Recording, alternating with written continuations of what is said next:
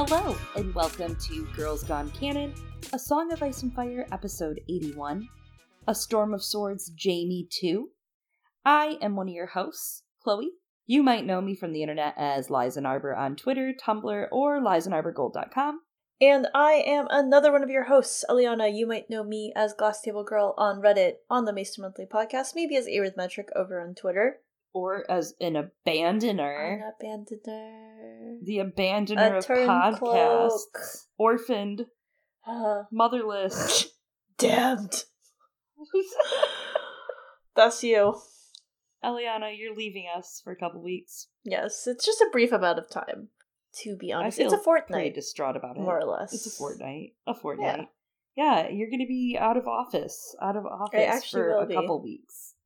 But we have one more Jaime episode until you are out of office. That's going to come out next week. That's Jaime 3. Indeed, and I'm excited for this one. First of all, it's the sexiest Jaime chapter. It is. There's a sword fight. I'm also excited because someone that I greatly admire is coming onto the podcast, and Fangirl Jean is joining us next week for Jaime 3.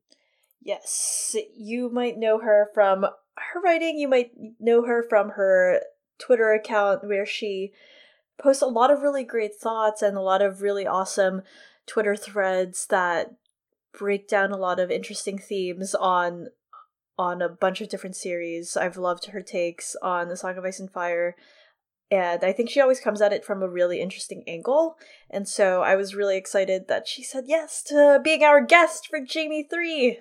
Yeah, and I definitely really like her Jaime and Brienne takes, so having her on for this chapter is absolutely perfect.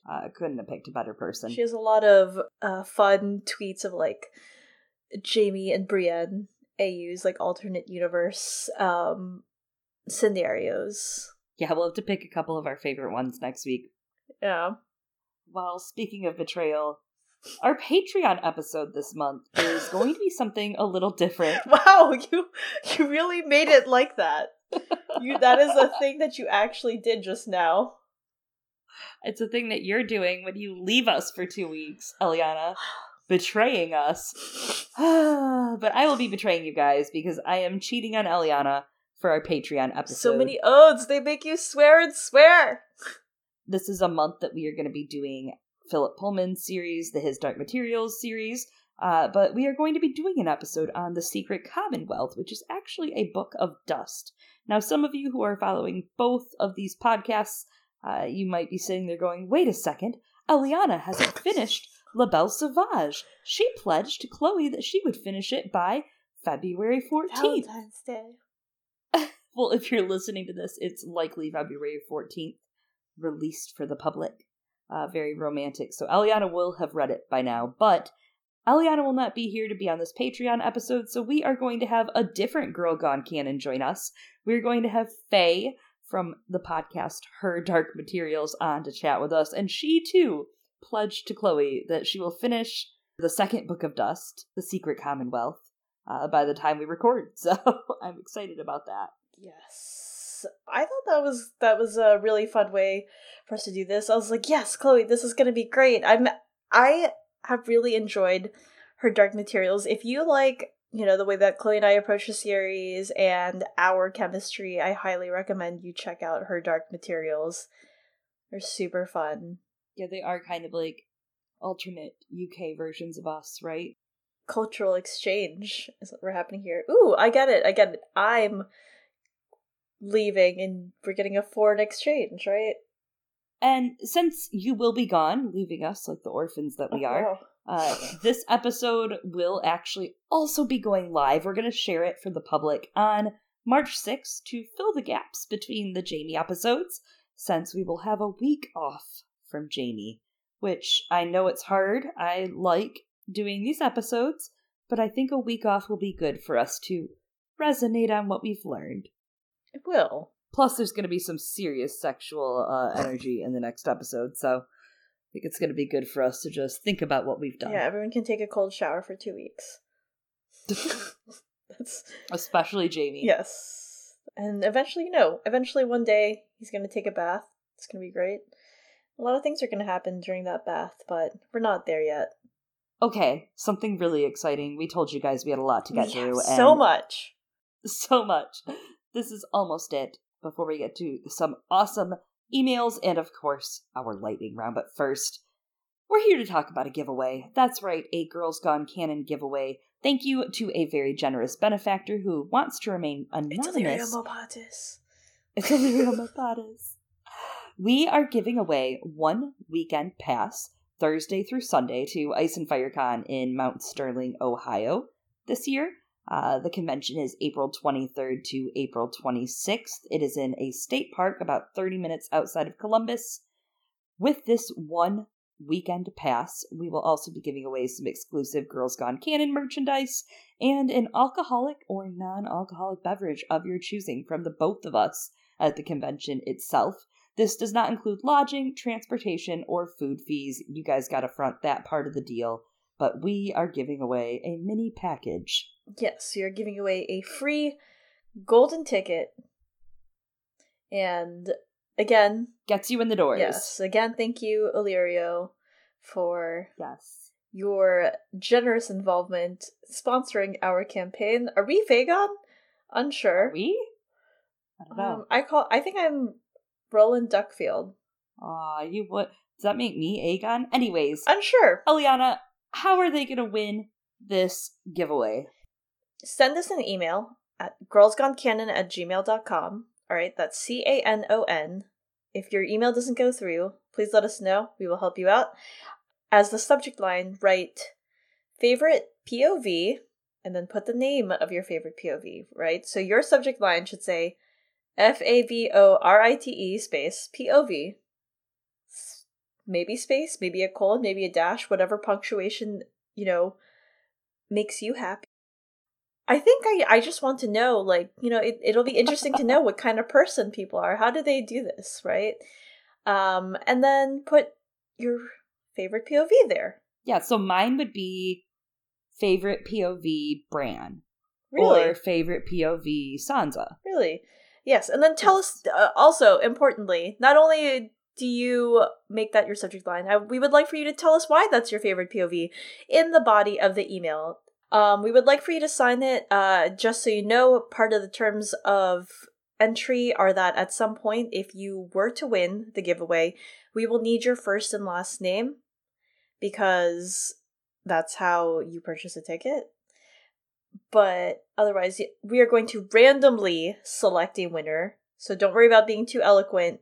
All right, we are going to read these, but how well you write, how well you make your case for what is your favorite POV will not, in fact, impact your chances of winning. The only thing that will impact your chances of winning are drinking, Felix Felicis, or whatever other good luck charm or ritual that you end up performing. No glass candles, guys. No hacking whatever random number generator we end up landing upon. We are taking submissions until March 1st, 2020, so we are going to let you guys know the winner when Eliana returns home to the podcast on Friday, 3/13 with Jamie 4. March 13th, Friday the 13th, will be an unlucky day for many, except for one. It's going to be me because I'm going to be talking to you. Yeah, she's like, fuck, I gotta deal with her again. She's coming back. She's going to be so happy to have me back. Let's not play. Well, that's it for big announcements. We can move on to some quick letters from some friends. We actually got an email from our friend Karen, who said that she's been following our podcast for a while, fell behind due to late-stage PhD, and she's almost caught up, and she's ready for Jamie. She knows she's late to the John party, but wanted to share this idea with us, which came to her during a recent reread. She noticed a strong parallel between Jon's beheading of Janos, Robb's beheading of Rickard Karstark, and Theon's beheading of Farland at Winterfell. She goes on to talk about how the beheadings relate to them, like how many blows it takes to separate the head, and how for Jon, it's a little different. Karen? Dr. Karen?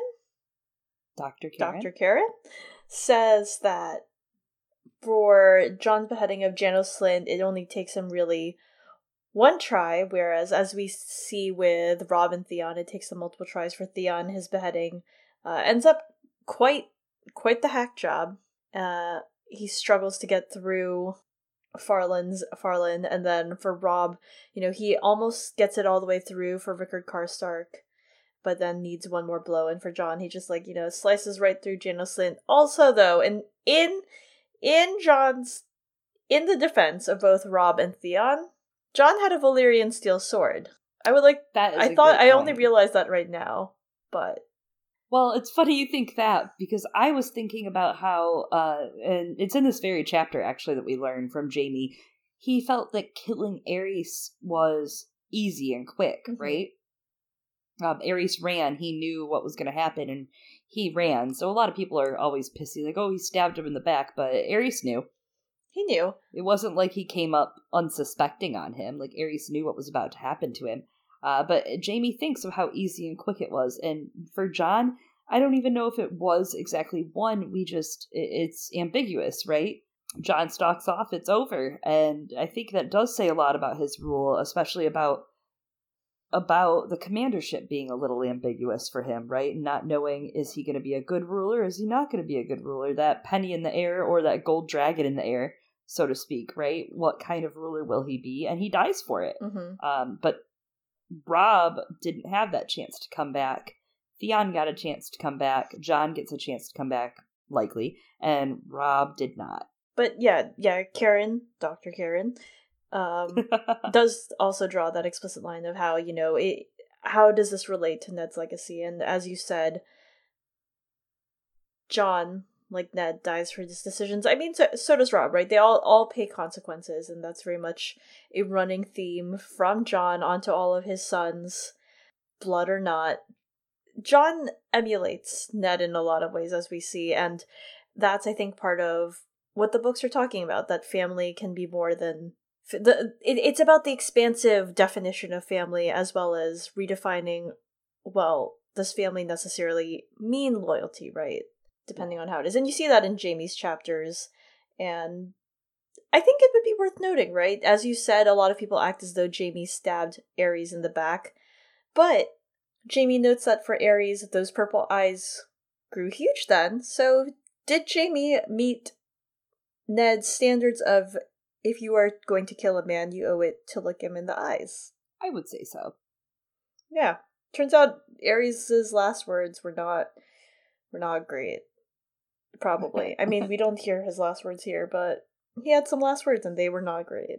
We did get another message on Patreon, actually, from our friend and patron Pepper Nix, who wrote us reminding us about Jacob and Esau, as we talk about Jaime and Cersei some more. It's been a very long time. We last brought them up back in Jon 8 in A Game of Thrones. We talked about them, but our friend Taylor wrote to us way back when, if you guys can remember, all the way back to A Song of Ice and Fire, episode 12, The Kingbreaker, about our Eddard episodes, telling us about how they thought Cersei and Jaime were very Jacob and Esau. So I thought that was a great catch of bringing it back up. Yeah, so Pepper talks a little bit about how we discussed Jaime clutching Cersei's foot in our Jaime intro, and in the previous episode we had discussed how maybe this has to do with like the idea of an Achilles heel. But Pepper brings up that this is also perhaps a biblical reference regarding the twins of Jacob and Esau, who were sons of Isaac, son of Abraham. There's all like the tribes, right, that come from this and end up making up Israel, especially from Jacob, who ends up inheriting the birthright and stealing the birthright from Esau by pretending to be him, slipping into that identity. And Pepper's like, this could be my 4 years of seminary, which, like, look at all these really awesome educated people. I know, right? Like, seminary, damn. Doctors. Christ. Pepper said, when I think about that part, about the foot clutching of twins, which turns out is actually impossible, they got very Jacob and Esau vibes, and also sent us a link of twins and like birth positions and what it means in the Bible. We'll include that link. It's interesting. There's been lots of Genesis talk in general lately. In our His Dark Material cast, we talked about the Tower of Babel recently, and I feel like it all kind of comes around here. The Genesis stories are a lot more involved with creation myths, right? So it's funny that they absolutely positively fit here when they're in the Riverlands where everything's dying. Genesis has a little bit of incest talk, what with Noah's drunkenness and the grandson. Harrenhal is also kind of this memory of the rebellion lost and of the people that came together to shut down a tyrant's reign. Very much so Tower of Babel itself, an uprising. Yeah, especially because Harrenhal was in some ways meant to be like a sort of spite, a Tower of Babel-esque kind of endeavor of like, we are better than the gods, and then got smote by a dragon. I think that's a really interesting connection. I love that Pepper brought up this connection. I know the story of Jacob and Esau, but I didn't know this about how they were born, and this idea of the twins and the stolen birthright. We had discussed that before. It seems as though Jaime was the one who's going to take the throne based on the 1993 letter. It ends up being Cersei, right? But in many ways, I mean, we don't know exactly how the books are going to go, but I don't disbelieve the idea of Cersei taking the throne, or who knows what. In many ways, she has done so through her children, right? So this idea of like Cersei and that stolen birthright kind of ends up as a sort of reversal, considering that Jacob was the younger brother, born just a bit later. Something really interesting to be played on, and I think as we get Jaime to Harrenhal and back home to Cersei, I suppose we will talk some more about it. Another thing to note, last week, of course, we addressed an email regarding different orders in Westeros, such as the Night's Watch, the Kingsguard, Celibacy, and then we also talked a little bit about the Unsullied, etc. Lo, Jocko Muir, whom we've discussed a few times on this cast, made this really great tweet thread that expanded on this idea, and Lo has actually written an essay on castration and masculinity and the performance of it by Varys, and the performance of gender by Varys on their Tumblr, so would recommend checking that out. But this tweet thread had a really great discussion on masculinity, disability, sexuality, and castration, pointing out that the way that the story sort of like interlinks the two and the way that masculinity is linked to, and then also pointing out castration, right? The Unsullied maybe are meant to be castrated to prevent like those romantic connections as well as sexual assault, but that doesn't actually preclude one from being an assailant, though, the Unsullied are, of course, victims themselves. A lot of complex things going out there. But I do think it's interesting, especially as we get more into Jaime's storyline, and we'll talk about this later. I'll link the tweet thread. Go check it out. Check out Lo's essays. Let's speed on ahead. We have a lightning round to conquer, our second Jaime lightning round. Catelyn 1. Catelyn finds herself imprisoned in her childhood home, and not just how we felt at age 13. Christ. She visits with her dying father and gets news that Jaime has escaped, which complicates her plan. Arya 1, Arya, Hot Pie, and Gendry are lost along the Trident, and she dreams through the eyes of a wolf watching a pack tear apart 4 of the Bloody Mummers. Nice. Tyrion 1. Recovering from the wounds he sustained during the Battle of the Blackwater, Tyrion decides to come off of his workers' comp to get back to business. He asks his father to name him heir to Dwayne Johnson. You can imagine the response. I meant Casterly Rock. No, I know. I knew exactly what you meant. You don't gotta explain it to me. Davos 1. Washed up in Blackwater Bay, Davos has somehow survived. Salladhor's son rescues him from the waters. I was pretty excited when I first read that chapter. I was like, it's Davos. Sansa 1. Sansa's coerced into telling the truth about Joffrey to the Tyrells. He's a monster. An escape is on the horizon. Jon 1. I don't even know who this character is. Jon and Mance break common ground and Jon turns cloak. Daenerys 1. Daenerys is persuaded to change course from Pentos to Astapor. Also, Jorah wants her to consider having a threesome with him. Or just to maybe give him heads. Wait, did I do this right? Shit, 3 heads. This is what Jorah in fact wants. I mean, I'm not wrong. I'm glad we don't have a Jorah POV, my god. Thank God. Bran 1, hunkered down in Tumbledown Tower. Bran learns to work his third eye at will. They make for the wall, hoping to find someone who can teach Bran more. Davos 2. Stannis' power is broken after the Blackwater, and Davos plans to avenge his son's death by killing Melisandre. He's stopped by Axel Florent, who puts him in the dungeons. Fuck that guy. Let them all do their thing over there in the Reach.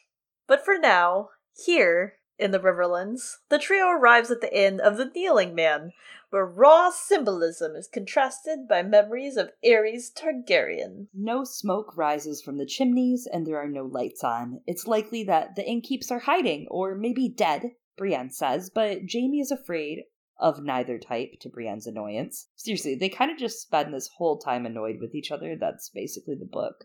That's the sexual tension. Yeah. There's this great contribution from our producer, Alisan, the cat. I don't know at what point Alisan came in to edit, but it says 4511111. There's a lot of ones. 857444444. A lot of fours also. So this is in the outline and therefore must be shared with the audience. It's like when you read a teleprompter and you stare at the news camera. I mean, we have to. Yes. I mean, the producer, this is what they want. And Ali funds the podcast. I have some arguments, but instead of that... Chloe's like, I fund Ali. Jaime Lannister asks Brienne of Tarth if she would like to sleep in a bed for a night to investigate this inn and hide out, and she silently is like, yeah, actually, we probably have to. So she guides the skiff into the dock, and Jaime is made awkward by his chains. He lumbers after them, and they come to the end of the dock, marked by an iron post with a king on his knees painted into it. So he explains what the humor is behind this. It's the land where King Torrhen Stark knelt for surrendering the North to Aegon the Conqueror. He had gone south after the Field of Fire. He's like, yeah, we can do it. Now's the time to strike. And then the Field of Fire happened. He's like, I'm gonna kneel. Yeah, he is staring up at the dragons and he's like, better not. He's like, but what if I didn't? Yeah. And everyone says it's wisdom, which it obviously is. I mean, there's no point fighting 3 grown dragons. Something interesting happens here with the chronology of the chapters, right? Obviously, Brienne's whole mission is bringing the Stark girls back, and this is the land where Torrhen Stark knelt. But Arya, too, 2 chapters after this, Arya comes through this inn with her very own trio. Her, Gendry, and Hot Pie, so you can liken these guys to Brienne, Jaime, and Cleos. Hot Pie even leaves right around the same time Cleos leaves them by dying, so it kind of works in a way. But these chapters kind of echo each other and chase each other throughout the book, right? The Brotherhood versus the Mummers, the Harrenhal experience versus their Harrenhal experience. I don't think these echoes are going to stop in the Winds of Winter, necessarily. We've probably talked about it likely in our Game of Thrones episodes, I think, for Season 8. But with Brienne looking for Sansa in Feast onward, Arya seems to be trailing a step ahead or behind her. And I think in the Winds of Winter, Brienne is definitely going to end up seeing Arya before she sees Sansa in these books, in my opinion. We have characters, like Sam, who run into Arya and are like, this was okay. And then goes off on his way, none the wiser about having met Arya Stark of Winterfell. The show, had the whole Jaime decides he is still obsessed and in love in this toxic thing with his sister and rides off. And I wonder if it could even be this opposite reaction, like maybe Brienne going to kill Stannis instead of saving Sansa in Season 5 of The Bad Show. It's when I refer to it as The Bad Show, I'm talking about like Season 5 through 7. 4 through 7 if you want to get technical. I'll take 2 through 7. No, I'm joking. Okay. Season 1 and Season 8. Yeah, so in the end though, Brienne ditches saving Sansa and she goes and kills Stannis, and I could almost see that happening in the Riverlands instead, with a role reversal where instead of saving Arya has to kill Lady Stoneheart, which is, we've obviously chatted, is one of my favorite theories. But I could see something where Brienne chooses Jaime over doing her actual duty, and she basically loses her honor with that move. Ironically, maybe that's the night she gets knighted. Yeah. With both of his swords. We don't know. Wow. What? Or maybe doing so is also the honorable choice, right? Like, as we're seeing right now in Brienne's storyline, she's being forced into a position that there is little honor in either choice. Mm-hmm. Same as what Jaime went through as he was, like, going through his knighthood before he was like, fuck it. Which we will discuss that fuck it moment if we get a glimpse of it in this chapter. But for now, Jaime is seeing horses in stables. He decides, you know what, let's break into the inn. He decides that one horse is all he needs to escape from the wench, as he still thinks of her, and shoves his shoulder into the door, but then is met with a crossbow-armed 15-year-old boy, who asks, lion, fish, or wolf? Honor, of course. Brienne and Cleos kind of crowd in around him, and he makes a big joke, per usual, very Jaime, smarmy. He's like, well, we were hoping for bird because we're hungry. And they spar words a little bit, and Cleos and Brienne both are like, whoa. Let me calm the situation down. We're going to pay for everything. Here's real coin. The kid is very suspicious because Jaime is in chains, and Jaime's like, I killed some crossbowmen, and he's like, give me some ale. The kid asks them to disarm themselves, and maybe they can talk, noting their river run sale. A man steps through the cellar door with a cleaver in hand, safe, saying he has fresh enough horse meat for 3 people available with coin. So we later learn that this guy has 3 total horses left, not just this one that they saw in the stables, but it's very noteworthy that they had 4, right? Like, he has enough meat for 3 people, and the meat that he has is good but not fresh, which means it's been being lived off of for a hot second. So when the trio takes those horses, that's it. That guy has nothing. They ate his last horse. They took the rest of the horses. Damn. I think that's why Brienne is in many ways very generous. We'll get to that. Jaime tries to flatter the innkeep for now, though, saying that the innkeep is honest, since most would actually lie about the freshness of the food. And the guy's like, I'm not an innkeep. I buried the last ones when I found them here, dead at the inn. And they're like, I don't know who killed them. Maybe wolves or lions. He's like, what's the difference? Yeah, it's so apparent. Just like ahead, like they said, lions, fish, or wolf. They don't see gold or crimson or gray and white. Where any soldiers come or where any people involved in the war come, they see blood. Yeah, absolutely. And it's interesting because I always kind of attribute that to the Brienne chapters, right? It's something that I think that the Brienne chapters are very known for. The lens into the destruction of the war on the Riverlands, but it really very much starts in Clash, right? But it's apparent here in these Jaime chapters as well. Yeah, the Jaime and Arya chapters are like hand in hand. Yeah, here. and therefore, I mean, part of Brienne's story from... I do think it's also, as you're talking about this argument of they just see death and blood, you get this thing coming forward in Jaime's POV. It's a sort of like twisted way of looking at that idea of all sides are the same, and I think kind of a perversion, right, on the message of the POV that we get, a kind of perversion, right, on the message that we get through Jon's POVs, as Jon discovers that, wait, all the other people that we thought were our enemies, they're all people and human too. Jaime's POV kind of presents a more, I think, a different way of looking at that. He's jaded and older, so it matches his perspective on life. It's that, yeah, all the people are human, and all of them suck. Yeah.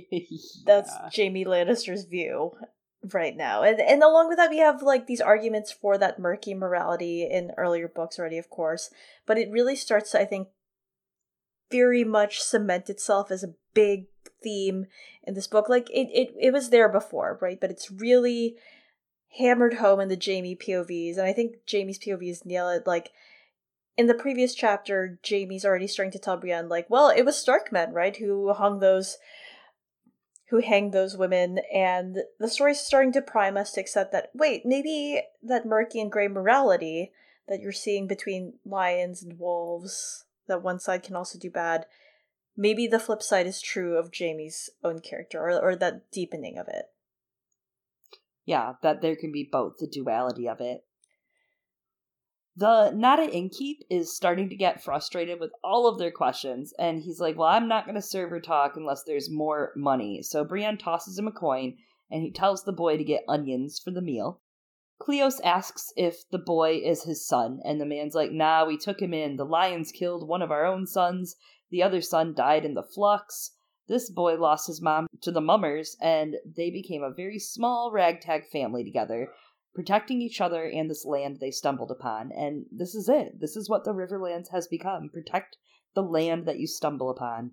Absolutely. So many people losing family members. trying to make new ones. The innkeep then directs everyone to sit, and Jaime does so, annoyed by his own clinking chains, and then he thinks about how he wants to strangle Brienne with the chains to see how she likes them. And I just imagine, like, Jaime trying to, like, roleplay as Princess Leia, Brianna's Jabba the Hutt. That's Jaime's fantasy right now. Interesting that he's thinking about strangling Brienne with chains when, it runs in the family. Oh, that feeling. You're right. And there's the whole idea of the gold hands around Shay's neck. Yeah. And possibly the Valonqart. I mean, so something that I've been thinking about also is, like, this is not right, like the timing of this and the Blackwater, Jaime in chains, the chain from the Blackwater. The chain from the Blackwater ending up being quite the boon, right, for House Lannister in here, for Jaime's like, I hate this. The Not an Innkeep, who listens to the Not a podcast, grills up the steaks with onions and bacon grease, and they drink ale and cider while he asks them for news of Riverrun. Cleos answers and tells them Riverrun has held out, but Hoster is failing amidst all the battles. They tell the man they're heading to King's Landing, and he calls them 3 fools. Last I heard, King Stannis was outside the city walls. They say he has 100,000 men and a magic sword. Jaime's hands wrapped around the chain that bound his wrists, and he twisted it taut, wishing for the strength to snap it in two. Then I'd show Stannis where to sheath his magic sword, he thinks internally. That wasn't clear from my narration, but... I'd stay well clear of that King's Road if I were you, the man went on. It's worse than bad, I hear. Wolves and lions both, and bands of broken men, preying on anyone they can catch. He said the thing! Who does Arya come across, though, in the next handful of chapters? A band of broken men, maybe?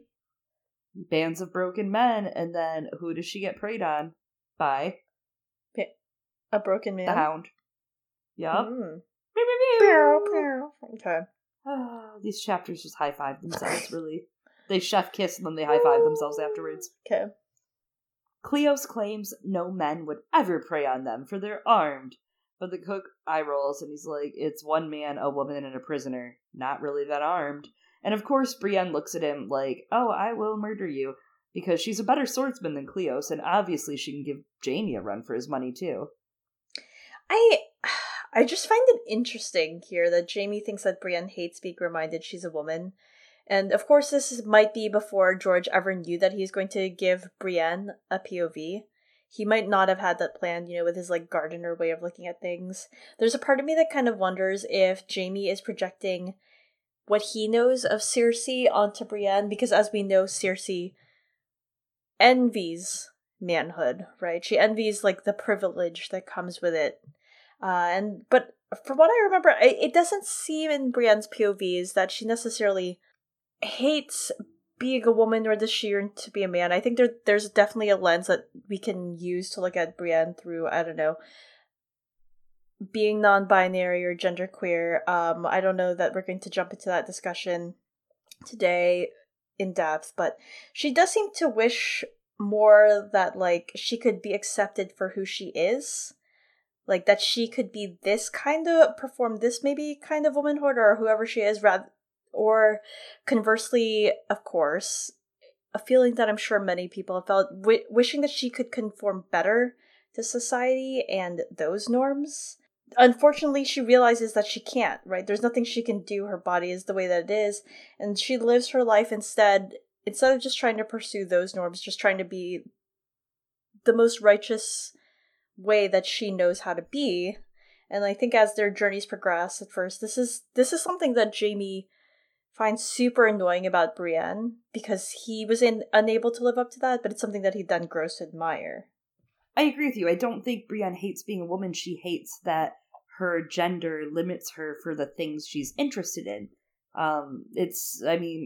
The things that she loves to do, right? Like swords and fighting. It's never been her body that's limited her from doing that. It's been society looking at her role and what she's supposed to do that limits that. And I think that's what she hates. Mm-hmm. I don't think that she hates being a woman, because there's nothing wrong with it for her. She can do everything she wants to do. It's that society won't let her do it. Yeah. And she can't perform womanhood in the way that being a lady asks her to do it. you know? Yeah, for people like Sansa or Catelyn, it comes not effortlessly, but I mean, politics is something that they're very apt to, right? They have an aptitude for it, and it's not something that comes easy for Brienne. It's where characters like Arya really shine next to Brienne when you think about their characters together. It's why when I said earlier that trio of Gendry and Hot Pie and Arya really does work against this trio because they're very similar parallels.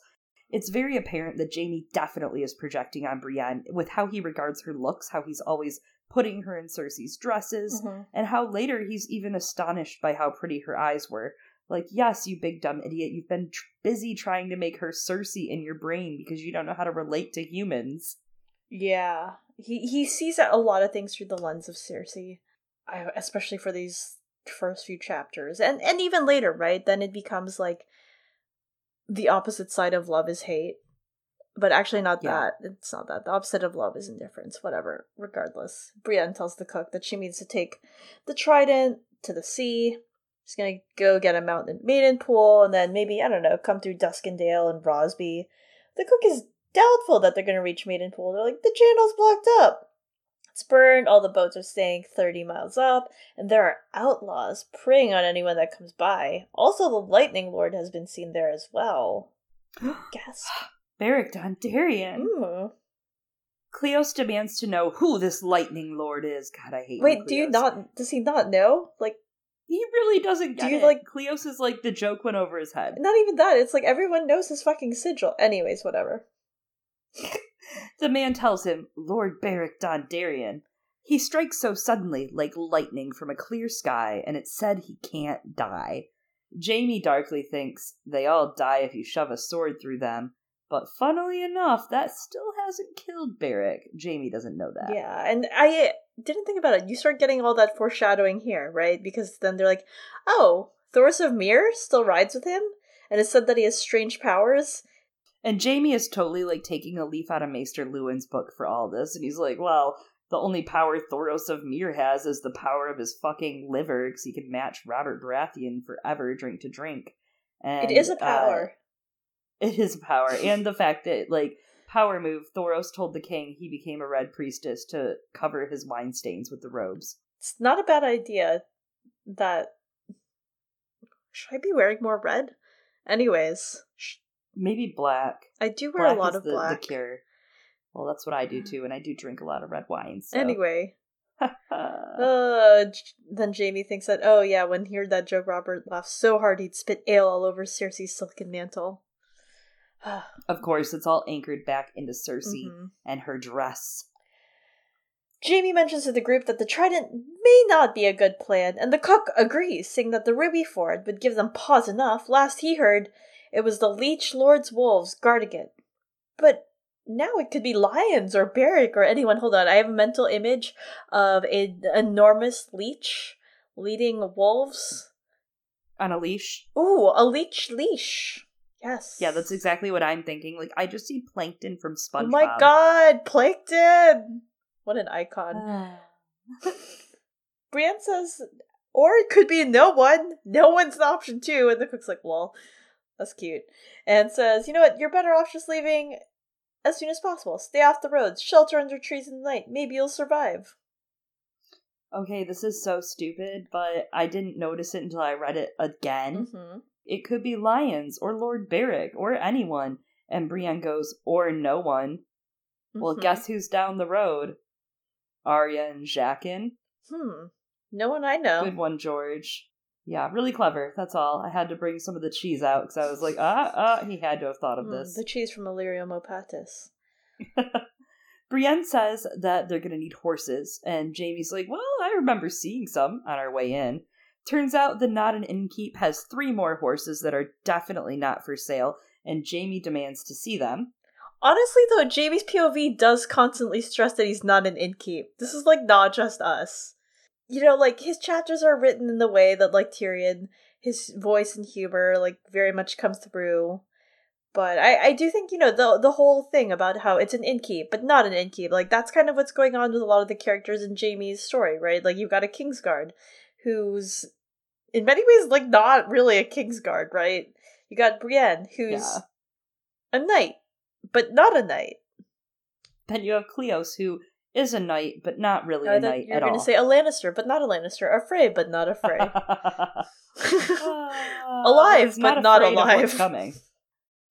Well, they get the horses out. Jaime's ready to look them over, and the 3 horses are as follows: a lumbering brown plow horse, an ancient white gelding, blind in one eye, a knight's palfrey, dapple gray and spirited. So each one of these horses actually is very representative of this trio. Brienne, lumbering strong plow horse, the gelding, blind in one eye, white, representing Jaime in his Kingsguard outfit and the injury to come, possibly, with his hand. Losing an eye, losing a hand. And, of course, the palfrey for Cleos, and his fake woke-ass chivalry that he obviously has no clue about. Fuck you, Cleos. You're the worst. Cleos, the Kingsguard could never hurt children. It's like, they do it all the time.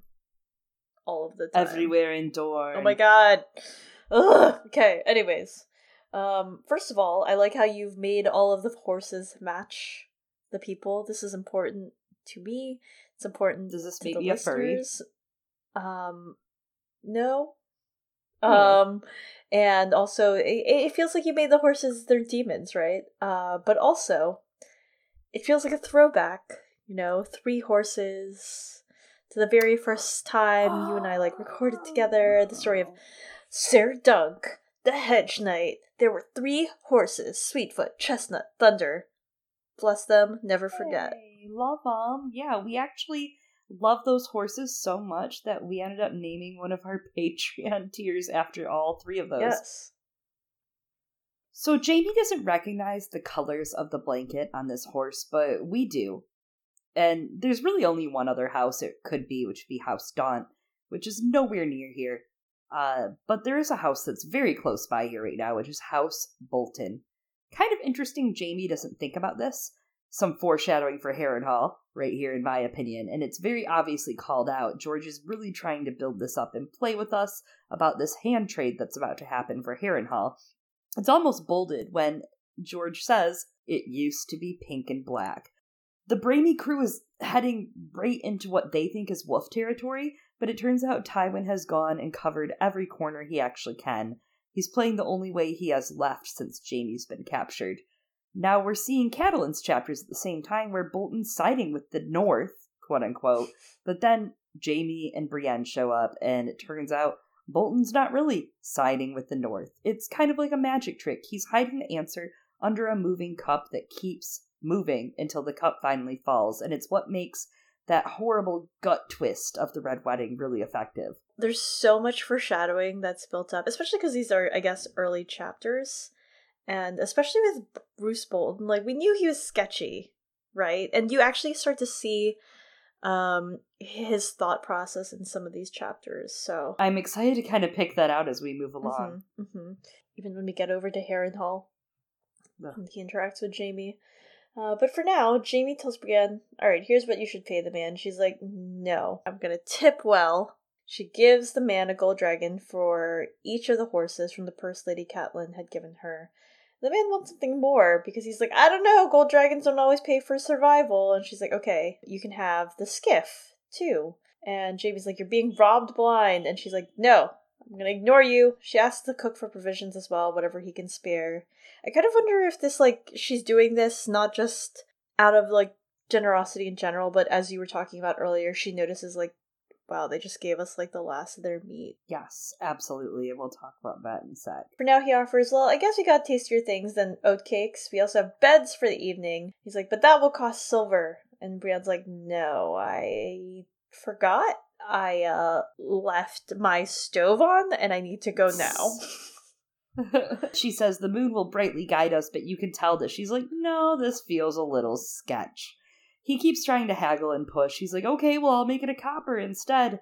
And Jaime's like, "No, I agree. We need to leave now." And he also says, "I also need you to do something about these chains." So the cook's like, "There's a smithy out back by the stable." Jaime tells Brienne, "Oh, there's far too much horse shit about here for my taste. I would hate to step in it," hoping that she gets his subtle hint as they head toward the smithy. Oh, they've got inside jokes now. She breaks his ankle chains, but leaves his wrist chains on still. The cook helps them load up to leave, warning them of a burnt village 6 miles downriver where the road splits off, and which route was the best to take into the woods. Jaime hops onto his one-eye gelding, Brienne gets her plow horse, and Cleos takes the nightly pelfrey. So there's a way that Jaime phrases this that kind of reminds me of that Robert Frost poem briefly. He's like, I don't know, we've got promises to keep, so we gotta go, and we've got a long trip. Reminds me of Walking Through the Woods on a Snowy Evening, I believe is the name of the poem. But also, this whole discussion about the blind-eyed horse reminds me of Val going to fetch Tormund, which we covered a few chapters ago with Jon, and by a few chapters ago, I mean a few chapters into the future from when this was published. Val seemed to think, this half-blind horse is perfectly good enough for my purposes going through, the wilderness. She's like, I'm not blind. It's fine. Interestingly enough, she's also clothed all in white. He's not right now, true. But the image of Jaime is. Interesting, yeah. And Jaime's like, no, I want a better horse, but he's like, whatever, this is fine, I guess. It also makes me think of Beric, since he was just brought up a bit ago with the one-eye horse. Yeah. I mean, there's a lot of one-eyed things that happen in this story, right? Like, later on we get 1,000 eyes, technically not just one eye, 1,000 eyes in one, but whatevs. Jaime advises the young boy at the inn, what if you instead learn to use a spear or a maul? He's like, that would be way better than a crossbow. Take my advice. And the boy stares at him distrustfully, and Jaime's like, alright, whatever. So much for friendly advice, I guess. I kind of feel like Jaime should realize they're lucky they got what they got. Like, nobody wants your friendly advice right now, sir. And it is really interesting in how their differences in upbringing affected this whole entire scenario, because Brienne wanted to pay this man for the services and the products that he gave them, and Jaime objects. Like, this is wartime. The small folk of the Riverlands have nothing. Those that have something get picked off one by soldiers of whoever the fuck is commanding them, whether they're broken men, outlaws, men sick of getting no plunder for themselves. Jaime, Brienne, Cleos, they're all buying their last 3 horses after eating the last bit of horse that these people had left. Jaime's never had to obtain a new horse on his own. He's never had to worry about that.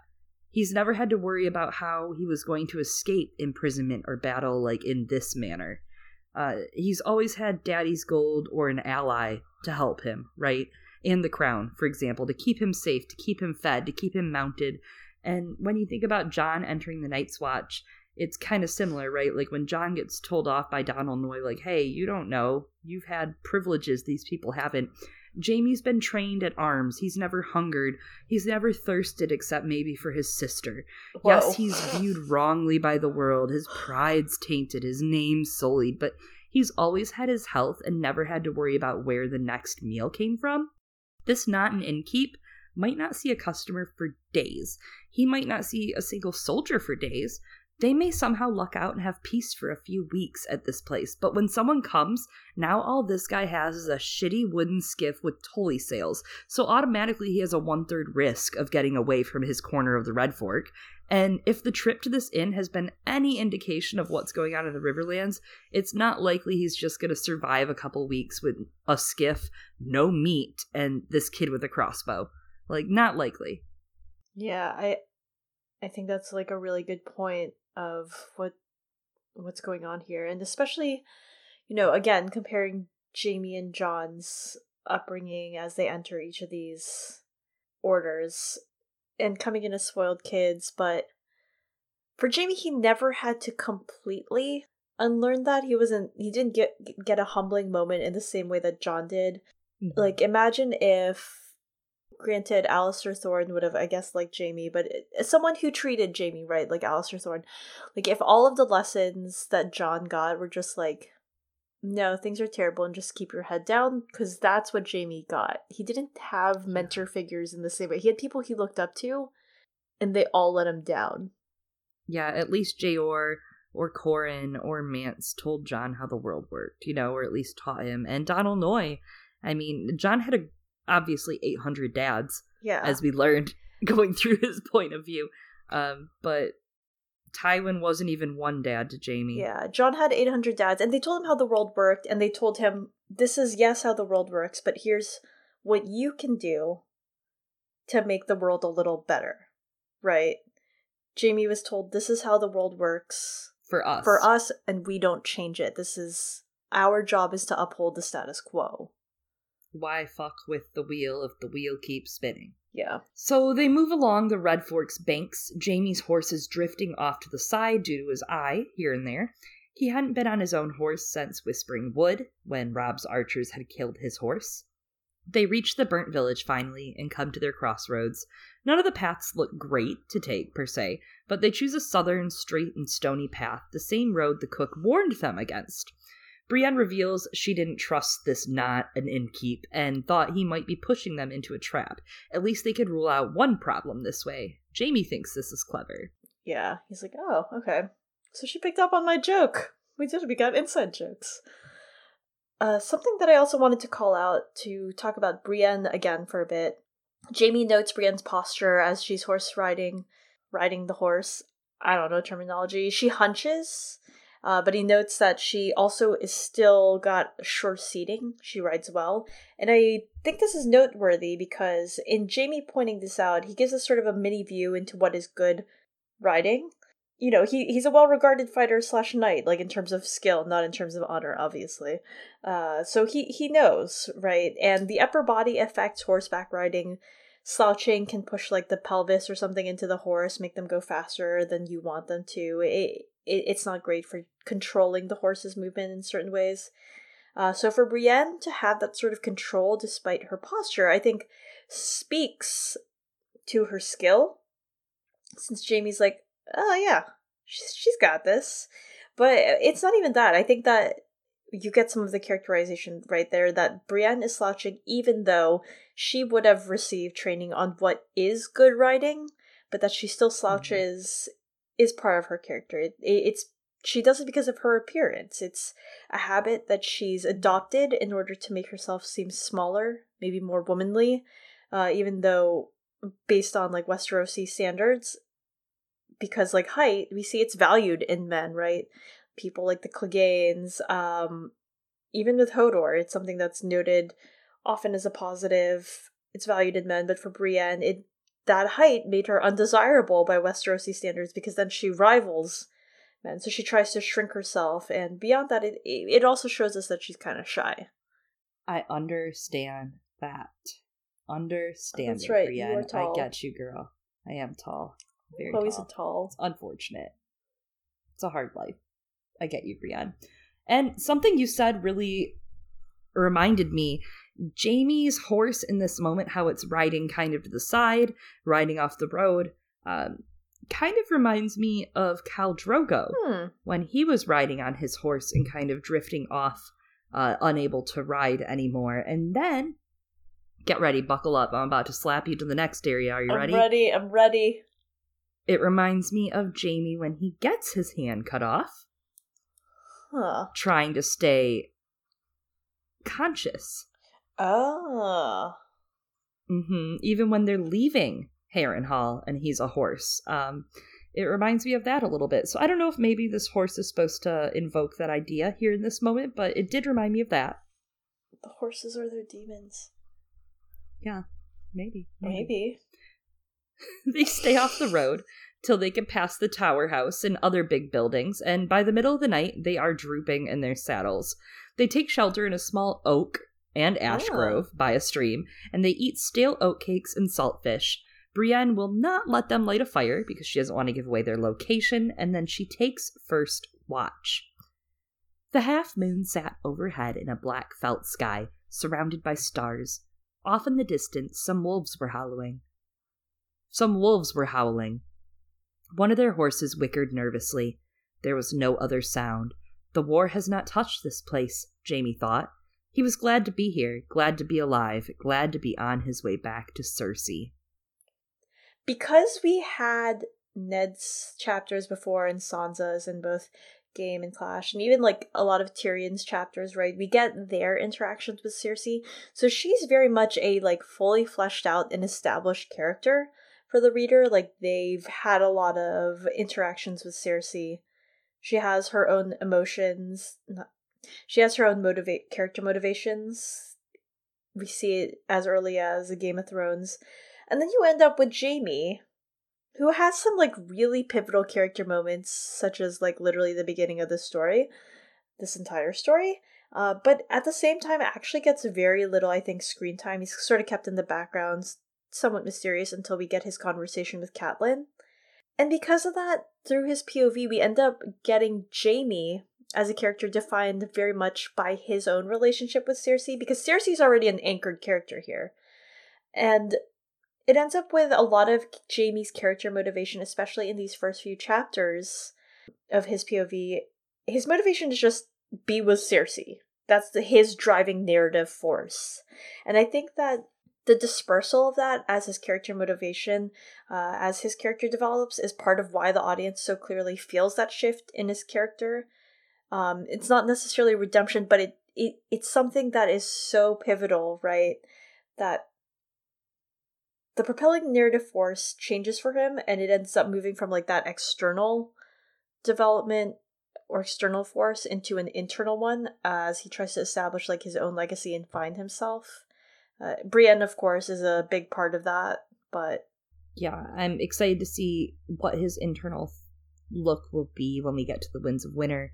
What's changed 100%. You know, I think the Winds of Winter is going to be the big kicker to see where Jaime is, and looking at him at this huge overarching look from a Storm of Swords Jaime, from a Game of Thrones Jaime, from the very beginning till now.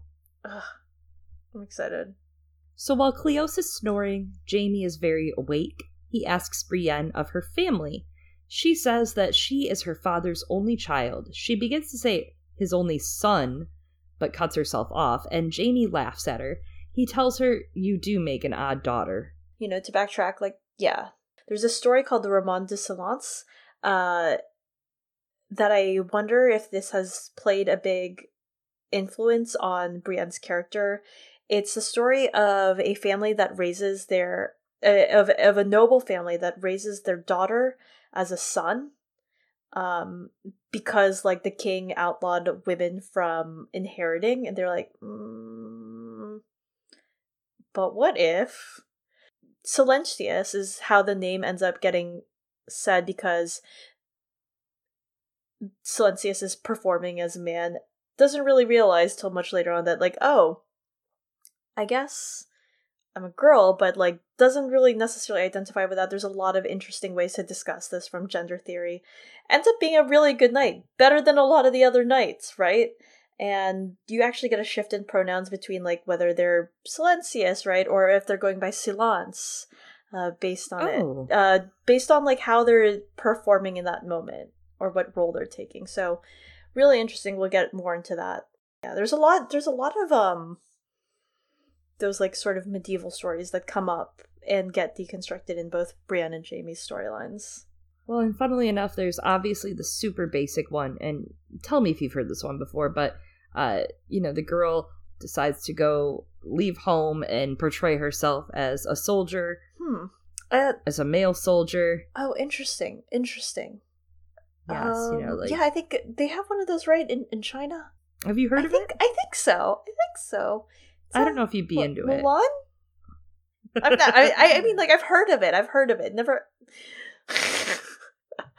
It's my life. It's my entire life. I mean, not that. I mean, the love of this movie, this story. Okay. So we have this quote now from Jaime of, "What a wretched creature this one is." She reminded him of Tyrion in some queer way, though at first blush two people could scarcely be any more dissimilar. Perhaps it was that thought of his brother that made him say, "I did not intend to give offense, Brienne. Forgive me." Our friend Lo, that we talk about all the time, actually emailed us a while ago about Tyrion and how, for Jaime, his masculinity is very much being able to perform things like fights and swords and different things, and how Tyrion, his masculinity has been trying to establish himself in court and to live up to his father's expectations as much as he can, and to try to prove himself as a Lannister of the Rock. So I thought that was interesting that he equated Brienne with Tyrion as two people that I guess are physically limited in what society allows them to do. Mm-hmm. And as this chapter is happening, let's take a look over in King's Landing. The battle has been won. thanks to Tywin and the Tyrells, which it's a debt that seems small at first, but the Tyrells really end up bringing more of this doom to the Lannister house. Tyrion in Tyrion 1 is actually asking for his birthright from Tywin. The Knights of the Kingsguard are forbidden to marry, to father children, and to hold land. You know that as well as I. The day Jaime put on that white cloak, he gave up his claim to Casterly Rock, but never once have you acknowledged it. It's past time. I want you to stand up before the realm and proclaim that I am your son and your lawful heir. And then, of course, in a burst of parallels, in Tyrion 2 in A Storm of Swords, the next claimant to be made to the Kingsguard is Loras Tyrell. Tyrion asks Loras when he talks to him, why would anyone choose to join the Kingsguard at 17? Prince Aemon the Dragon Knight took his vows at 17, Sir Loras said, and your brother Jaime was younger still. Yeah. So that was our King's Landing check-in. Fascinating. Loras Tyrell being like, yeah, these are my heroes? Things went great for them, right? Flash over to Jaime in A Storm of Swords. Teenagers. And I think that that's a good thing to call out, especially, as you're saying, that connection between Jaime and Tyrion and how it plays into Brienne. And you can tell that it really touches him because he addressed her as Brienne in his apology. Yeah. Yes, and he does it specifically. Yeah. Which shows that he has the capacity. The capacity to be nice. It's in there. Yeah, and Brienne's like, okay, Slayer. Yeah, she tells the Kingslayer his crimes are past forgiving. And he's like, why do you hate me? Like, why does this chick hate me so much? I've done nothing to hurt her personally, but of course it comes back to Aerys, and that's why she hates him, and they jibe back and forth, refusing to call each other by their actual names until she asks him, why did you take the oath if you were just going to betray it? There's so much name play here, with him refusing to call her Brienne, and her refusing to call him Jaime, and I know that a huge layer of that we really get to soak off of us in the bathhouses is that Jaime has never let anyone be that close to that side of him. Like, why would he let anyone know the man beneath the Kingslayer when that's all that they think he is? What's the point? And he spent so much time in this shell of a person. And another reason we came really close to putting Jaime next to Theon was this focus of identity. In a way, Theon too was a Kingslayer, right? With Bran being King Robb's heir. And what justifies a kill? Theon's murder of the Miller's boys is just as awful, if not worse, than killing the actual princes of Winterfell. And it's bad for other people in the north, right? Morale, tricked to let the Boltons in. Jaime's murder of King Aerys was good for the people, despite murder being bad, technically, and also, preventing the city from blowing up. Theon ends up having a classic redemption arc, showing right now the chance to do better, to repent his sins, saving Jane even though she's no one. Suffering at the hands of the Boltons. Obviously, I wouldn't want that to happen to anyone to redeem their character, but he's definitely suffered, right? He's on a different path now. But how can Jaime redeem what wasn't really a bad act? It was more of just a PR nightmare. For me, in these first few chapters, obviously, we're not in love with Jaime from these first few chapters. Like, he's a smarmy git. Mm-hmm. He gets off on having other people do his work for him. His need to protect himself emotionally is like every guy I've ever dated, right? Like, you're just sitting there and you're like, come on, Jaime, come on. We're so close. You can get intimate with us, Jaime. Yes, the world's laughed at him and he's isolated himself in a toxic relationship that's psychologically fucked him up to no end of time. But he is being really unchivalrous here, which is a great way to look at the growth we see from him when he punches Red Ronnet in the face, right? Like, even though it's technically done in the Lannister Baratheon name, it's still far more chivalrous than any of the times he's acted in these first two chapters. Yeah, and I don't know that that's what Jaime's trying to redeem himself from, right? Like, we find out, turns out that wasn't bad. It's our first... I mean, like, from the get-go, our first impression of him is, like, he throws children off buildings to improve their health, right? Right. It's that kind of behavior. It's the kind of behavior where, you just sleep with your sister a lot and destabilize the whole realm. I'm just going to throw kids out of windows. Yeah. Yeah. Like, that's the behavior, but he spends so much time thinking that, oh, I'm reviled for this awful behavior, blah, blah, blah. And it's like, Jaime, it's the other stuff, dude. Yeah, and it's unlike Jon, right? He ends up being reviled for all the things that he's done thus far to break his oaths. Yet he's like, yeah, that sucks. I'm gonna just keep trying to do what I think is right, though. He like Jaime admits to it. He's like, yeah, I did all that. I slept with her. Yes, I killed Qhorin Halfhand. That did happen. Yep. What I'm saying is, if they had a better PR team, yeah, would have gone way differently.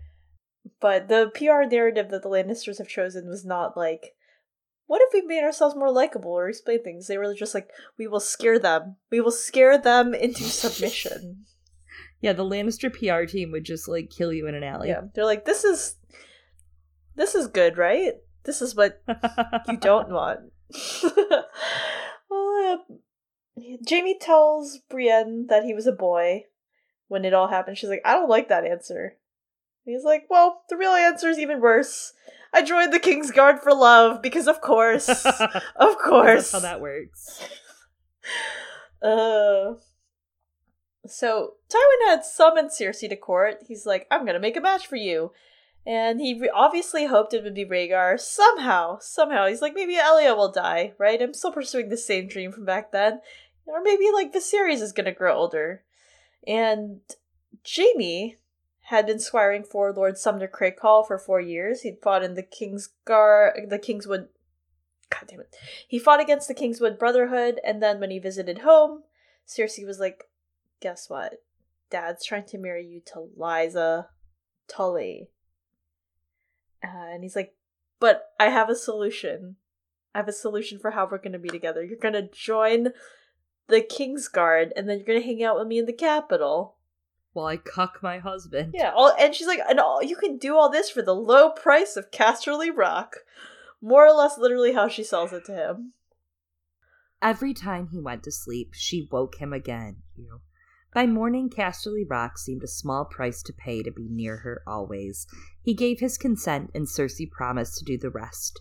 A moon's turn later, a royal raven arrived at Casterly Rock to inform him he'd been chosen for the Kingsguard. He was commanded to present himself to the king during the great tourney at Harrenhal to say his vows and don his cloak. But that's the only thing that went to plan, because while his dad couldn't openly object, he resigned immediately from his hand job, taking Cersei home to Casterly Rock with him. Womp, womp, womp. The saddest hand job. And Jaime's like, great, now I'm just here? Alone? Yep, this is you. And celibate? Even though I was planning on breaking that? What? Yeah, and so I many people have said this before, right? But there's absolutely shades of the legend of Lancelot, Sir Lancelot and Guinevere here between Jaime and Cersei, right? You got also like some of that knight-errant story going on here. The knight-errant, right, does a lot of wandering around, trying to like fulfill chivalric deeds or trying to be heroic, and Jaime's story is, I think, very much a subversion of that. He becomes a knight-errant. He was landed, right? He had a place. He was going to inherit Casterly Rock. He ends up becoming a wandering knight and not having a place because he's like, but what if I gave it all up for love? And that's like, honey, what if I told you your love was fucked up? Yeah, it was. And like, it's an even more fucked up version, right, of the story of Lancelot. There's a lot of different ways that this legend has manifested throughout like the centuries. One of the later versions in the 1400s was from Thomas Malory. He wrote a Lancelot that is and Guinevere that is much more detailed. It's very much inspired by his own experiences, though, with the War of the Roses. And I thought that was noteworthy because George R. R. Martin was inspired by the War of the Roses. He thought that he was originally going to write like a historical fiction about the War of the Roses, and he's like, but my friend convinced me to add dragons, so maybe I'll just do that instead. And the love of... So glad he did. Yeah, the love affair of Lancelot and Guinevere, of course, led to the split and the destruction of an entire kingdom, and like, Here we are. A Song of Ice and Fire. Jaime, Cersei, 3 bastard children born of incest. A war that we see all around us. Lions or wolves or fish. Oh my. So, Jaime, during all of this time, had been alone in the capital, stuck guarding Aerys, watching different hands of the king try and fail to fill Tywin's shoes. He remembers the heraldry better than the men, Horn of Plenty, which is Merryweather, Dancing Griffins, Jon Connington, the Mace and Dagger, Chelstead, and last but certainly least, Lord Rossert the Alchemist. Certainly least. Certainly least. Oh, man. A lot of this talk reminds me just of the Lannister crime family. Porkminton over on Nauticast. Shout out to them. Congrats on your 100th episode, you guys. And 1 millionth download. And 1 million downloads. I know, right? They're famous now. Do you think they'll sign my autograph? Wait, that didn't make sense. Anyways, Porkminton over at Nauticast has absolutely always referred to the Lannister family as a crime family or a big boss mafia family.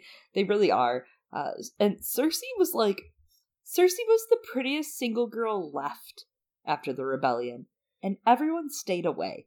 Why do you think that was? Right? Like, why do you think Cersei was not, like, yes, he was saving her hopefully for Rhaegar, a really good match, but, like, also people just were like, no, that's okay, we know better, because Lord Kiss the Ring Lannister was a scary bitch. And, like, Jaime in this chapter, he's recanting what going to the White Cloaks was like, and it reminds me of this scene in Goodfellas where Henry Hill, played by Ray Liotta, he goes off. Henry Hill was an American mobster who did it all. He was arrested on narcotics charges, ended up an FBI informant, so he got out by testifying about his colleagues. He got 50 of them convicted, and he ended up dying of a heart attack. Not badassery, but it's spruced up for the movie. And the couple parts of the passage in the movie that really remind me of this. The hardest thing for me was leaving the life. I still loved the life, and we were treated like movie stars with muscle. We had it all, just for the asking. Our wives, mothers, kids, everybody rode along. I had paper bags filled with jewelry stashed in the kitchen. I had a sugar bowl full of Coke next to the bed. Anything I wanted was a phone call away. Free cars, the keys to a dozen hideout flats all over the city. I'd bet 20-30 grand over a weekend, and I'd either blow the winnings in a week or go to the Sharks to pay back the bookies. Didn't matter. Didn't mean anything. When I was broke, I'd go out and rob some more. We ran everything. We paid off cops. We paid off lawyers. We paid off judges. Everybody had their hands out. Everything was for the taking, and now it's all over. That's the hardest part. Today, everything is different. There's no action. I have to wait around like everyone else. Can't even get decent food. Right after I got here, I ordered spaghetti with marinara, and I got egg noodles and ketchup. I'm an average nobody. I get to live the rest of my life like a schnook. That's like the difference between the Kingsguard before, like what Jaime thought he was walking into, like a big old bowl of cocaine and like everything in the world, and then like as soon as they had him kneel on that grass, they were like, all right, kid, well, that's it, you're locked up now. Yeah, congratulations. Enjoy the egg noodles and ketchup. Signed up for a life of celibacy. You schnook. You thought you were gonna get to bang your twin sister the whole time. Instead of telling Brienne all this, he's just like, you're not old enough to remember Aerys. And Brienne's like, okay, boomer. He was still king, crown anointed, and his duty was to protect him. You swore to. And Jaime turns his back around on Brienne, and he's like, aren't you a Kingslayer too? He's like, what about Renly? And Brienne is like... Shocked Pikachu face. Yeah, that's right. Actually, oh my god, I forgot. That's like my favorite meme ever. It's so versatile. She's like, I never harmed Renly. There was a shadow and cold air and then blood, as though this would be very believable for most people. The next time around, for some reason. And then Jaime's like, one Kingslayer to another. Did the Starks pay you to slit his throat, or was it Stannis? Had Renly spurned you? Was that the way of it? Or perhaps your moon's blood was on you. Never give a wench a sword when she's bleeding. Ah, I see Westeros has that colloquialism in common. Interesting. Yeah. Jaime thinks Brienne means to hit him in that moment, and if she didn't, I would have. And he decides he'll use the opportunity to take her dagger in his head. But then neither of these things happen. Interesting. She tells him it's a rare and precious gift to be a knight, especially one of the Kingsguard, and that he shit upon it. Yeah, which finally, it comes out what the whole thing is about, right? Why she feels this way. But Jaime doesn't get it. He's like, I earned my knighthood. Okay. He recites his accomplishments with the Brotherhood and Arthur Dayne and tells her, you should be mad at the gods for not giving you a cock. It's not me. It's not my fault. First off, the gods aren't real, Jaime. Second off, these are such learned behaviors, like Eliana said earlier, being projected onto Brienne, just like Cersei did to Sansa about their gender. When we were little, Jaime and I were so much alike that even our Lord Father could not tell us apart. Sometimes as a lark we would dress in each other's clothes and spend a whole day each as the other. Yet even so, when Jaime was given his first sword, there was none for me. What do I get? I remember asking. We were so much alike, I could never understand why they treated us so differently. Jaime learned to fight with sword and lance and mace, while I was taught to sing and smile and please. Yeah, it's very obvious where these projections come from. You spend your life in love with one person, Cersei, and this is how it kind of comes out. Yeah, he just thinks that every woman's kind of like her. Yeah. But Brienne has nothing to say to this. She's not like, that's not necessarily what I wanted. She's just like, I just wanted to be allowed to be a knight, no matter what my sex or gender was. She doesn't say this aloud because I don't know if Jaime would even get it at this point. Jaime's still kind of like in meathead Jack mode, and so he just curls up in his cloak and he's like, I'm gonna just try to dream of Cersei. That doesn't go well either. All the things when he tries to do this, right? It doesn't go well. He ends up haunted by dreams of Aerys Targaryen instead. If you squint, I mean the hair color, maybe, if in the right lighting. In this light, maybe she could be a knight. Aerys is pacing the throne room in this dream, picking scabs from his arms where he cut himself open on the throne. Jaime slips into the room, and he remembers it just like it was in this dream. He's wearing his golden armor and not his white. Aerys sees blood on Jaime's blade and demands to know if it's Tywin's blood, and says, I want him dead, the traitor, I want his head, you'll bring me his head or you'll burn with all the rest, all the traitors. Rossart says they're inside the walls, he's gone to make them a warm welcome. Whose blood? Whose? And that's when Jaime answers and says, Rossart's. Such like a baller move. Yeah. Especially because the passage goes, those purple eyes grew huge then, and the royal mouth drooped open in shock. Shock Pikachu he face. Lost control of his bowels, turned and ran for the Iron Throne. And then I love that, of course, the end of the passage is, a single slash across his throat was all it took to end it. So easy, he remembered thinking, a king should die harder than this. Yes. It's a good line. It's not discussed often. Yeah. A king should. Think about Robert's death. Yeah, that was a gruesome, prolonged death. Now, if you're Cersei, maybe not, but Cersei's over there like, could have happened weeks ago, I've just been trying. Yeah. Cersei was like, that was so hard. Took a long time. I want to focus, there's a line that follows this thought process of Jaime's. Rossart at least had tried to make a fight of it, though if truth be told, he fought like an alchemist. Queer that they never asked who killed Rossart, but of course he was no one, low-born, hand for a fortnight, just another mad fancy of the Mad King. Frankly, I think Jaime's right in calling this out. For a lot of the story we see, as you've been pointing out, he was raised like a Lannister. All of them were, right? They don't give a shit about low-born people. Even Tyrion doesn't. And coming back again to how it could have been with Theon and the Miller's boys, you discussed in depth. And we both did in the Theon chapters that he's struggling to understand that, part of what you did bad was killing the Miller's boys. He's just like, I didn't kill Bran and Rickon, I'm innocent. It's like, yes, but what about those kids? Regardless of their station, they mattered. And I think that there's a kind of irony here in that it's Jaime who's the one who's noting it with Rossart. Like, maybe it comes back to the vows that he's just, like, thrown away in that moment when he's like, fuck it! Because, like, he notices Rosard because, I mean, a good king should. A good knight should, and he's not a good knight because he just killed him. Whatever. But he's right that no one ever really thinks about him because he is lowborn. Like, we have Ned's POV. Ned never thinks about Rosart at all. Like, he's not mentioned at all in A Game of Thrones. His first mention is in A Clash of Kings when, you know, Tyrion's talking to the alchemists. But it's Jaime who's the one who actually, like, gives him space in the narrative and remembers him. And I know that the obvious meta answer is because George R. R. Martin gardened Rosart later on. But if we're taking just the text in this moment.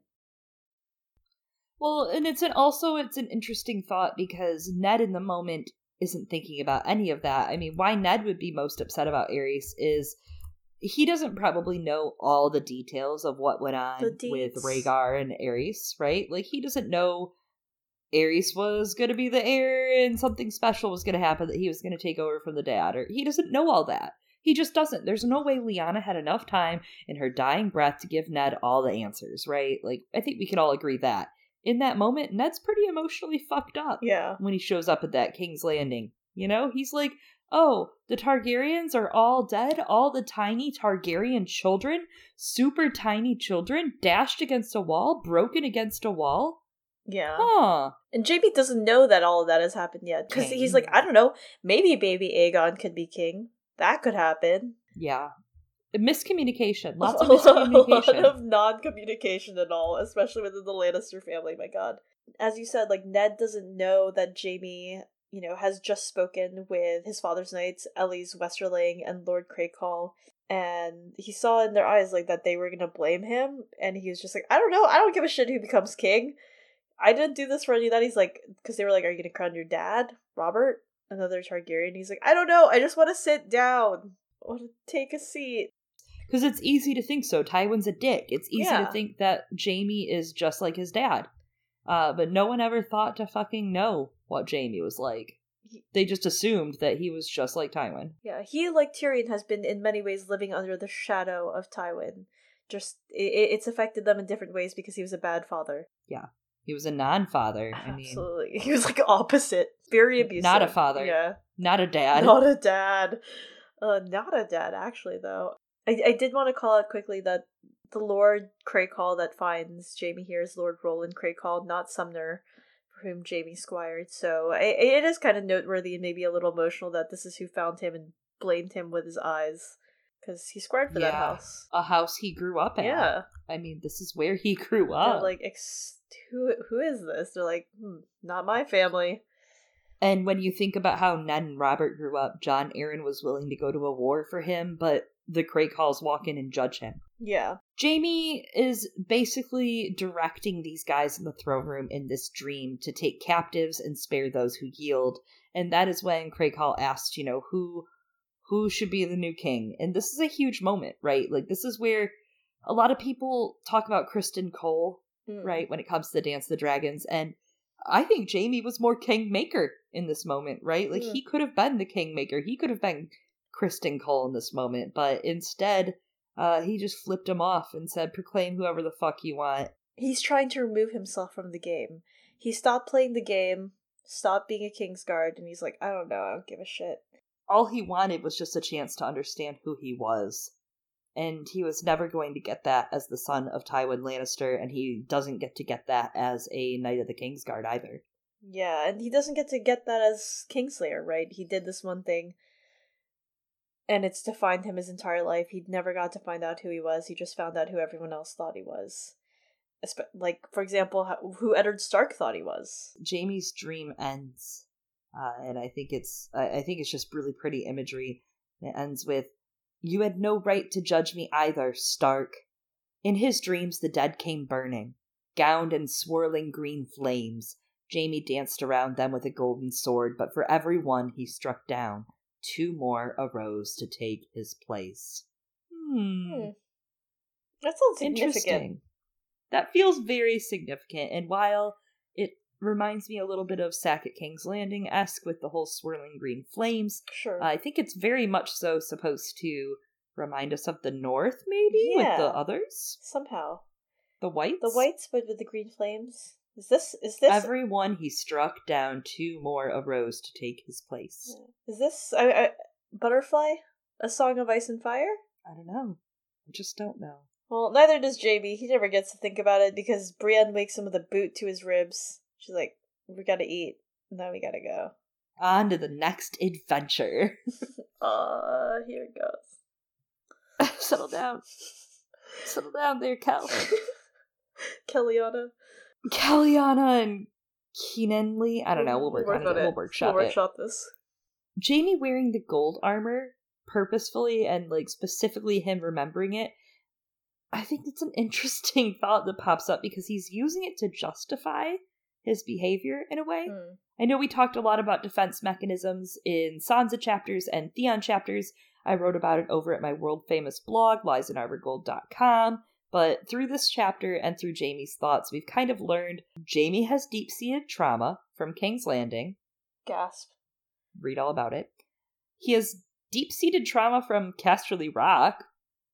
He has several internal defense mechanisms he's developed in order to sustain his emotional psyche without compromising the little progress he's made in protecting himself along the way.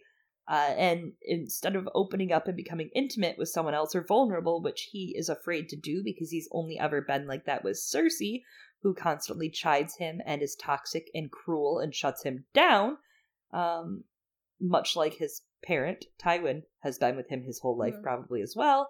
Yes, he's the Golden Son, but Tywin's not probably happy about the whole Kingsguard thing still. I think it's very obvious that Jaime was using the golden armor to say, like, it wasn't all bad, at least I didn't wear the whole entire costume, you guys. I think that's significant because, like, Jaime is one of, I think, the strongest ways that A Song of Ice and Fire deconstructs some of these larger tropes that George is writing against, especially like things like the chivalric romance, whereas exploring those in different ways.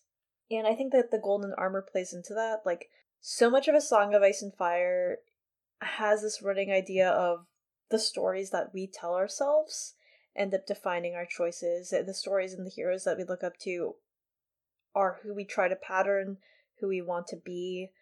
And turns out a lot of those stories are perverted in the retellings of those, and over the years. You brought up Sansa and her trauma, and like Sansa's story dealt with that heavily, especially as she clings to those as a way to like continue keeping her values through what she goes through. As Cersei trying to disillusion her, we see Jaime trying to do that with Brienne in these chapters. It's something we see in both Bran and Jon's chapters. People keep giving them like alternate versions of the songs and legends. They're like, you know that's not how the story goes, right? Or like, haven't you heard of Bale the Bard? And you know, learning that the people who were positioned as monsters aren't that, they're just people. And for a lot of the stories, sometimes it's also learning that people are more monstrous than they thought they could be. So for Jaime, I think it's interesting that he's so caught up on people being like, how come they got the armor wrong, right? That it was gold and not white, because it's because in the retelling of the story and the dramatization that everyone's been saying around the kingdom, white makes it that much more dramatic. It highlights the betrayal of his oaths. Yeah. And as you were saying, you know, the gold is important for him. It's Jaime finally deciding for once to take his destiny into his own hands. Like, as you said, he's like, I didn't wear it at least. And he doesn't, partially because in that moment, the gold shows that he's Jaime. He's not necessarily a Lannister in that red. He's not a Kingsguard, even though he's like still wearing the cloak. He's decided in that moment, I'm not going to be a Kingsguard. And just as the realm forgets the detail of his armor, you know, Jaime's dream and where it starts, it actually positions Aerys as weak and pitiful, and Jaime as the aggressor. It glides completely past the real reason why Jaime was in that throne room with the candlestick in the first place. You know, why he's wearing the gold armor, all of that never gets told in the larger narrative about Jaime the Kingslayer. But, you know, we're going to get to that in a later chapter. I think something that's really poignant, especially in light of what The Bad Show did with its finale, with Jon killing Dany. Obviously, that's a very if it's legit, which I don't know. But if Jon is the death of Dany in one way or another, the way that Jaime probably put on his armor knowing what he had to go down to that throne room and do. Like, he put on his gold armor that day knowing that he was going to walk with the heavy weight at his feet, at his shoulders, saying, this is what you're going downstairs to do right now. Mm-hmm. I think that's really important to think about. Like, he had to plan for it, and he had to have tossed and turned about it. He thought about just letting it be, but he couldn't do that. Yeah, and he had to have intentionally done that because, I mean, his job is to be in armor, and for him to have chosen that one of all days and not the Kingsguard. Even Ned, who has an impeccable sense of style, honestly, you don't really think about it until you read all of his chapters only in a row. But Ned very carefully chooses what he wears and when he wears it. And I think especially for men, interestingly enough, in Westerosi society, what you wear does denote absolutely tone. It denotes, is this a hostile meeting? Is this a meeting of just business? What is this meeting? And you have to know what to wear. And for Kingsguard, I think even more so. For Kingsguard, for the Night's Watch, right? For them, Jon thinks often about, like, wearing the black and all the other people. And, like, Mance Rayder chooses who he wants to be because he's like, no, I don't want to wear black all the time. I want to wear this incredibly meaningful red and black cape. And the choosing of the clothes can be that motivation and absolutely symbolizes that identity. And that's why we have our Fashion Hour segments. And today it was Jaime and his golden armor. Well, we have lots to come next week to discuss as far as Jaime, Brienne, even Cleos. God rest his soul. Wait, is that a spoiler? This is a reread podcast? This is a reread, so I could talk about Cleos being dead because it fucking slaps. It slaps. But next week, Fangirl Jean is going to be here to help us make it slap, and we are so pumped for that. Yes, I'm excited. I'm excited to have her on for this chapter. I was like, if there's anyone that I want on to discuss this. Oh my god, she's just gonna have the best analysis of the entire sword fight. One of the top 3 sexiest scenes in all of Song of Ice and Fire, I'm gonna be real. What's your other 2? Lady Rohan and Dunk. I don't know if that counts. I guess that's not technically a Song of Ice and Fire. So maybe that throws off my... I haven't thought about the other one. 3 just sounded like a good number. You know, people say top 3 things, right? Okay. Well, they never say bottom 3. God.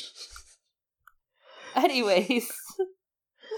Thank you so much for listening this week, you guys. This has been yet another super fruitful discussion about Jaime. I worry for the rest of the chapter. Why? Oh, because they're also in depth. Long. There's so much depth, and I love them, but wow, we are not going to get a single twofer done, are we? I don't think so. Well, it's a good place to be, stuck with friends. Next week we'll be stuck with Fangirl Jean, and we have, I think, at least 1 or 2 other guests happening during Jaime, so keep an ear open for that. Yes, and of course, don't just keep an ear open. Subscribe to us on social media. You can find us at Girls Gone Canon on Twitter, CANON, or again, shoot us an email at girlsgonecanon@gmail.com. Especially, shoot us an email if you would like to win a free ticket to Ice and Fire Con at girlsgonecanon@gmail.com. Remember, make your subject line favorite POV, put your favorite POV, tell us a little bit about why it's your favorite, and Illyrio Mopatis may or may not patronize your trip to Ice and Fire Con. Not the entire trip, only the ticket. Caveat: lodgings, transportation, food, etc. is not included in this sweepstakes prize. And don't forget to subscribe to us over at a platform where you listen to podcasts as well while you're at it. We are on Podbean, where we're hosted, Apple Podcasts, Google Play, Spotify, Stitcher, Acast, you name it, we're there. Look us up on the internet. Of course, we do have our Patreon, where all subscribers $5 and up get special episodes. This month, the special episode will be about His Dark Materials. It will be covering the prequel-sequel series, the Books of Dust. Especially The Secret Commonwealth. Chloe I guess I'm just going to talk about Chloe. Chloe will be joined by special guest Faye of Her Dark Materials, and I am abandoning all of you. You said it out loud because it's true. Oh my god. Yes, you are. But you'll be back. You can't stay away from us for long. So, allegedly. Maybe Faye will start being your other host, you guys, is what I'm trying to say. You need a new mom? We'll get a new mom. We are so excited to have Fangirl Jean join us for Jamie 3 next week, and we will talk to you next week. I have been one of your hosts, Chloe. And I've been another one of your hosts, Eliana. For now. For now. Bye, guys. Goodbye. Is it my fault that Mom's leaving?